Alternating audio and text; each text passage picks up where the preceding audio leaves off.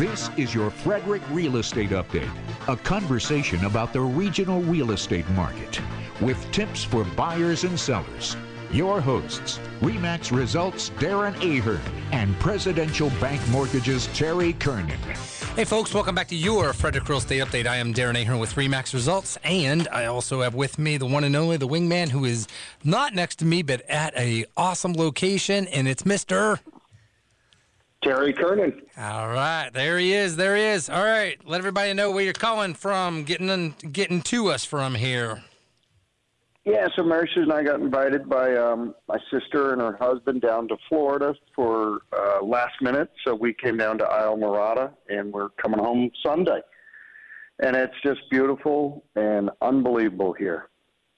Absolutely. Almost like Hawaii or Key West, isn't that right? Well, yeah, we're 80 miles north of Key West, and it's amazing the iguanas that are in the Keys, and they're having an iguana control. So they'll come to our place and shoot iguanas. It's crazy. Wow. But apparently they're an invasive species, and they don't hurt anybody. They're just an invasive species that have gotten way overpopulated. All righty then. I'm glad you're having fun down there. I know it's a whole different real estate market down in that end of that world and all that good stuff. So you better buy something while you're down there, and I'm pretty sure you know a good loan officer right there, right? Yes, sir. All right, let's get in Florida. There you go. Let's get right into the numbers, Terry. Last week, 307 was the active homes on the market. We finally have broken 300 for the first time in God knows how long. Oh, we dipped below it, though. Now we're at 298. Homes for sale, resales, 163 with an average time of 41 days on the market. And so some of those, that's come down just a tiny bit with the days on market and all that. Mm-hmm. And then we have median price of single-family home, $549 right now. New construction, 135 with 79 single-family homes, brand new construction in Frederick County at a price of $724. So it seems like they've come down just a little bit. A lot of that is simply because a lot of the builders, they're just trying to move things more and more and more. That's been really slow for them. I know that for what's been going on. And so therefore a lot of base prices or incentives and some things like that. And also some of that price could be that some of the buyers are definitely not picking out as many options as they once were, just simply because of affordability, and thinking we'll just do some of these options and upgrades to the brand new homes later, which could maybe save money, and it could cost more to do it later. Who knows? So that's that world. Coming soon, 44 pending under contracts, 450 with 189 that are new, and 261 resales with average time of 19 days for the resales on the market. Sold in the last 30 days, 307. Wow, that is definitely dipped down just a tiny bit more as well, with an average time of the resale homes only at 15 days. And so we're still seeing that average stay pretty decent across the board. I thought that would be definitely back up to 20, 25 days. But there's just no inventory, and that's driving a lot of it. The average resale home that sold in the last 30 days, single-family home, was average price of $518,600. And the sold-to-list price ratio, Terry, this is the big drum roll that everybody wants to know, is how's that holding on? 100.9%. So therefore, buyers are still, if it's priced good and the conditions good and everything like that, they're still willing to pay full price or even a little bit above. We're still seeing about 38 to 40% of all homes have multiple offer situations. And so that's just simply because nice stuff goes fast, and people are going to fight over it a little bit. But we're not seeing 10 offers. I would say the mass majority of them are only usually 2 or 3 offers, not 5 or 10. So that has settled down quite a bit. And as I've said before, any sellers that are the only ones standing in the ring and they do not have a multiple offer situation, it's even more painful than it was even a month or two ago for those guys there. So give me your thoughts on that, Terry. So the numbers have come down a little bit, and what we're seeing is the demand has it keeps getting lower and lower, the demand for new applications. So at some point it's going to take effect, and I think that what we're taking a look at is that the 100.9, I think, that you talked about, the sold to list price, 100.9%, so let's say 101%. I don't think that number is going to come down much, even though we're not getting a lot of new buyers into the market because we're just not getting the listing still. That definitely makes good sense. So, all right, here's the thing. Big stuff this week. Lots of news as far as things that are going on in the markets, and especially interest rates. And then I'm going to let you talk about assumable loans as we finish up from last week's program, which we invite everybody to go on WFMD.com or mine, DarrenAhern.com, in the drop down, and you can check out all of our past programs. So, Terry, talk to us about interest rates. What in the world? Where are we at? What's going on? What's the future predictions? So Tuesday and Wednesday, the Federal Reserve met. They had their meeting that they have every 6 weeks. And basically what everybody anticipated was exactly what happened, and that is the Fed came out and they did not raise rates, okay? So that's what everybody was expecting. What they weren't expecting was Chairman Powell to come out and basically say, well, we're still fighting this inflation and things. There's future rate hikes and rates are not going to come down as fast as everybody's saying, and we could be at higher rates for much longer than people thought. And what that meant was basically into the presidential election year. Rates are still going to be high is kind of what the signal was. So what did that do? We saw a definite hit in the stock market. We continued to see that hit in the stock market, but it also raised what we go after for our pricing is it raised the 10-year yield on the mortgage-backed security. So what that does is that basically means that our rates jumped on Wednesday and Thursday, and what we're taking a look at is the rates are now back up. And I don't know what's going to happen. I think the market's going to settle down this coming week, and I think we're going to get back. But right now, Darren, we're at 7.25% again, and it's crazy. 7.5% we're seeing. So the rates were not. What Chairman Powell said was not helpful. Is the bottom line, and the way that he presented it was not helpful. And most of the board members that were interviewed said that rates are going to continue to grow. So let's just remind people, the Federal Reserve is in charge of the federal funds rate, okay? And the federal funds rate and the discount rate is what they charge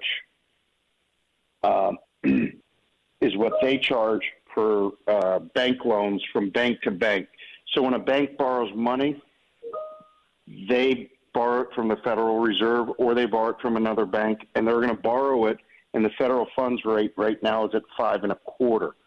So the prime lending rate's at 8.5. So what we're taking a look at is that federal funds rate is the rate that they've been bumping up and bumping up and bumping up. In March of 2020, they lowered the federal funds rate to basically zero. And that's when the prime rate was at 3.25. The last time they did that was when the market crashed in 2008, and the highest that the prime rate has ever been. Today it's at 8.5%, but in December of 1980, it was 21.5%. So that's kind of the effect that the Federal Reserve has, and that's what they control is the federal funds rate, which the Wall Street Journal Prime follows. Good stuff. Alrighty. So it sounds like I keep getting so many people asking, when are rates going to go below 7%? Based on the information that was shared this week and the idea that there's possibly one more rate hike by the end of the year that they're saying, what does that forecast look like? And what are some of your other loan officer friends and all those and execs and everything? What are they saying about all this? Well, Wednesday's news kind of caught us off guard, caught a lot of people off guard. And it's not surprising that they said that, because what have we noticed in the last 30 days is gas prices have gone up, okay? And so when gas prices go up, inflation goes up. And so we shouldn't have been too surprised, but what the feel is that rates are going to hang probably above 7% over the next several months, probably over the next couple of months. Just to give you an idea, we had a little contest between all the branch managers at the mortgage company, a Presidential Mortgage, and the guess is, where do you see the 10-year Treasury at the end of September? And this was the first week in August that this contest was, and basically all 17 of us gave our estimate, and it ranged anywhere from 3.7% to 4.3%. After the news on Wednesday, the 10-year shot up to 4.43%. So it's way above what any of the managers predicted where it would be. I predicted it would be under 4%. So that's kind of going to hold rates up. As long as that 10-year stays high, our rates are going to stay high. Wow, that is something. It's almost like hearing Bob Barker say, hey, folks, we got a little problem. Everybody overbidded. Nobody got it. Let's start this game over again. Let's start over. Yeah, so, and this is 17 of us from all over, the Mid-Atlantic region, and none of us are even close. All righty. All right. So let's talk assumable loans, Terry. Let's finish up from last week's program. We talked about all the different loan types, kind of how they work a little bit, but getting a little bit more granular. The thing we didn't talk about was, at what point with an assumable loan is it beneficial for a buyer to take advantage of that? And what are some of the types of time frames it takes, and hoops and all the other things that it takes? So go ahead. So basically, just a very quick review. An assumable mortgage it's basically a financing arrangement where somebody has an outstanding mortgage. So let's say the Joneses have an interest rate of 3.25% or 3%. Let's say 3%, okay? And rates right now are at 7.25%. And let's say that they bought the house for $350,000 or $360,000, and now they're going to sell it for $400,000. Let's talk about what the differences are. And this is kind of an eye-opener, is if somebody has a 3% mortgage and they got it in the last couple of years, it's a prime loan to be assumed. Now, as a review, FHA, VA, and USDA, the three government-backed loans, are assumable. Conventional loans, Fannie, Freddie, those are not assumable loans. But let's say you get an FHA or let's say you get a VA loan and it's $300,000. At 3%, your principal and interest is $1,264 if you assume that loan from the borrower. Today's rate at 7.25%, you're looking at $2,046. So it's $800 more a month to get that same exact mortgage that those people got 2 years ago. Wow. So, that's the first thing. Yeah. Wow. It's like sticker shock. I thought you fell off your chair. I about did, we are still trying to pick ourselves up here. All right, you just keep expanding on that. How do we navigate around that part of it? So basically, if somebody has a FHA or VA, assumable loans are going to get a lot of talk here in the next couple of months. A lot of people thought that this going above 7% was going to be temporary. Now we're seeing that it's going to be longer than temporary. It could be the next 2-3 months. It could bring us all the way into February of next year, where we're hovering around 7%. So assumables are going to get a lot of play, a lot of talk, a lot of action, because what you're taking a look at is, let's say somebody has a $300,000 mortgage, just like I just said. They're selling the house for $400,000. That means that the buyer, the new buyer, the Smiths who are trying to buy out the Joneses' mortgage or assume the Joneses' mortgage, they have to come up with $100,000 to assume that mortgage. You can't go back to the bank and say, hey, can I just up the mortgage? No, it's done. So it's $300,000. You basically have to come up with that difference. You can get a home equity line attached to it to help with a chunk of that. But the main thing that you're taking a look at is coming up with that money. But as a seller, you're kind of in the driver's seat. If somebody can come up with the money, you're really not dealing with appraisals and so forth, right? So you can actually sell the house for a little bit more because you're getting them an incredibly low mortgage. That's good. That's good. One of the things I think about, let's just use a number. If a buyer somehow is like, let's just say they're saving $1,000 per month by getting that lower rate than 7.25 or 7.5 or so, and they have to bring $100,000 in cash to bridge that difference in that mortgage to get that assumable loan.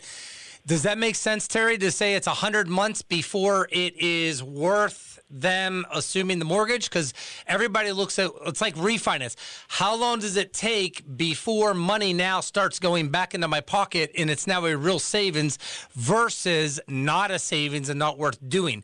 Would that make sense that if they are going to be in the house more than 100 months, which comes up to be, 8.5 years, then it's worth doing? How does that work? I think it comes down to what it costs you.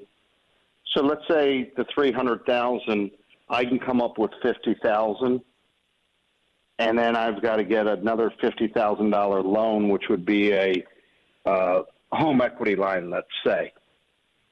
So if we took a $50,000 home equity line, and basically right now the interest rate on an equity line is going to be around prime, which is 8.5%. So that's about $4,200 or about $350 a month for that. So I think it's not really a break-even point when you've got an assumable loan there. It's really where your comfort level is, how much you can put down. Let's say I have to get another loan.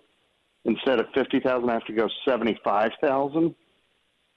Then you're looking at still paying less per month with a home equity line plus the assumed mortgage than you would if you got a 7.25% rate.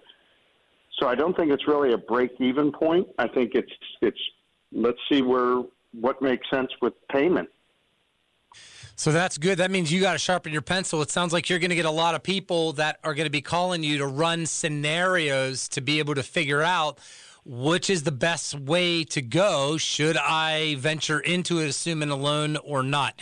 As far as how the numbers work and what the payment would be and all the fine details of that. So that's why you guys in the lending world, sounds like you're going to be doing a lot more of that kind of stuff. The other thing, Terry, is the time frame. The thing that people have to understand is there's a lot more hoops you got to jump through. You've got to use, obviously, the lender that somebody is, already has in place, I believe, right? And then also it's going to take maybe up to 60 days because there's a lot more involved as far as that. How does that work? So basically, I'm not really in the picture. I can help you, and I can guide you through it, but you really are in the hands of the current note holder. So whoever is servicing that loan, so let's say U.S. Bank is servicing the loan, you have to deal directly with U.S. Bank with the assumption. Now, they probably are going to drag their feet a little bit because this has not been an issue for them, so they probably are not geared up to handle a lot of assumables because assumables, they haven't been around. They've been around, they just haven't been used for years and years and years and years. But this is a time that I think we're going to see a lot of people. So U.S. Bank or whichever servicer, they probably aren't ready for this. and it might take a little longer, but you would basically have to follow their rules. You have to get qualified by them. If I come in and give you a home equity loan to help you buy the house, then that would have to be part of the equation, and that would have to be part of, what's going on. So it's going to be a little different and a little difficult in the beginning, but I think once these take, once we see more and more of them, they'll be easier to do. All righty. Good stuff. All right, we got about 10 minutes left or so maybe here. I'm going to get into, Terry, the no-nos and yes-yeses for buyers. And before I do that, these are the hot questions that have been coming in recently. I just want to talk a little bit for 1 minute about seller side. I'm working on 2 listings I was just at. Both homes are right around $800,000 in the higher end market. And the sellers have lots of questions and cares and concerns about what's changing in that world of affordability and selling their home right now in those price ranges, because they have definitely learned, hey, my neighbor, 6 months ago, the dude on this side sold in like 10 days. The guys down the street over here, same size house as ours, it's been like a month. What's going on? 2 months. Yeah, welcome to the new market. Welcome to things slowing down as far as affordability and all that kind of stuff. So one of the things I did that I do, I think, is very uniquely different with my experience of 20 years and helping over 700 families, is I like to take sellers on a field trip. So we went ahead, took a clipboard, and went down last night and went ahead and gone and seen the neighbor's property so that my guys could very clearly see the pros and cons for themselves, not by what the pictures say, not by what I say, not by what a description says, so they could come to their own conclusion about the difference between their house and this other house that's now for sale down the road. And what do we need to do to get ours as good, if not better, cosmetically, functionality, conditionally, and all those things like that. But also, what do we need to do to make sure that we're competitive? And that definitely deals with pricing strategies and what we need to do in place like that. So the thing they realize is you got one shot at it. And I told them, I said, in that world, in your world, you basically have about 14 to 21 days. If you don't have an offer by then, you're in bad shape. And you're going to probably have to pay some buy down money, closing costs, this, that, whatever, and lower your price. But I always go towards, if somebody's doing a loan in that world, and then going ahead at that, making sure that they can offer something that's going to be the most viable with the least amount of pain. But obviously, I set up a plan for them they've already seen that's going to help them to be probably in the best position. That's a multiple offer, so that they don't have to put out 2.5% or 3% in either closing costs or buy down monies and such like that. So, and they're willing to fix whatever it takes to get a better offer, and it always comes down to usually paint, flooring, and other means like that, and curb appeal. One of the big things we're doing, Terry, is I actually had told them, let's get the mulch guy in and trim some things up and get all that finished now rather than later, because they're looking at possibly the late fall or maybe even in January to sell. And so I said, hey, let's get the best pictures right now. Those are the best pictures to be used, even if it's in the wintertime. And that would go for any property like that. They were kind of like, wow, really? Absolutely. So we want to get the best pictures now with the weather and the way it is. I don't like pictures with snow in them. It never makes properties look too good, unless you're in Colorado at a ski resort in Vail. That's perfect, but around here, not as good. So, and then the other thing is to get a plan to have multiple offers, and we've already gone over through that. So, all right, let's get into the no-nos. Yes, oh, whoa, everybody, I got this again. It just keeps happening. Not as much, but it does happen. Is, hey, Darren, is it ever a good time to submit a love letter with our offer? We want to pull on the emotional heartstrings of the seller so that they pick me for the date, get my, we want your house over everybody else's and all that kind of stuff like that. Terry, one of the things we've always said, and our broker has said it, is no, it's never a good idea. It opens the doors to potential problems with either fair housing lawsuits. You may offend them. You may not get it. The chances of it hurting you is much, much, much greater than helping you. So I cannot stop a buyer from writing out a love letter and overnighting it or dropping it off at the front door of the seller. I ain't taking part in that. As an agent, we don't have no part in that, stuff like that. We really don't want to take part in that. So that's on you, but offers, they're just factual. I know it's emotional, obviously, but when it comes to offering and terms and conditions, we got to do contract fact, make it factual, and come in with your best stuff, depending on the terms of what we're dealing with and up against in that regard. So, Terry, any thoughts on that?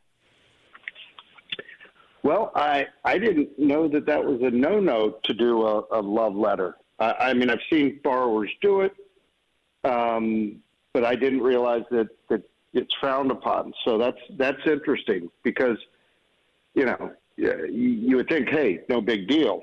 But that's interesting. So Mike. Go ahead. No, and then the other thing is, you're talking about an $800,000 house. You're talking about doing things like, the mulch and making it look curb appeal and all that. You got to remember, when you're in that price range, your number one competition is not always the guy down the street. It's the subdivision around the corner where you're dealing with new construction.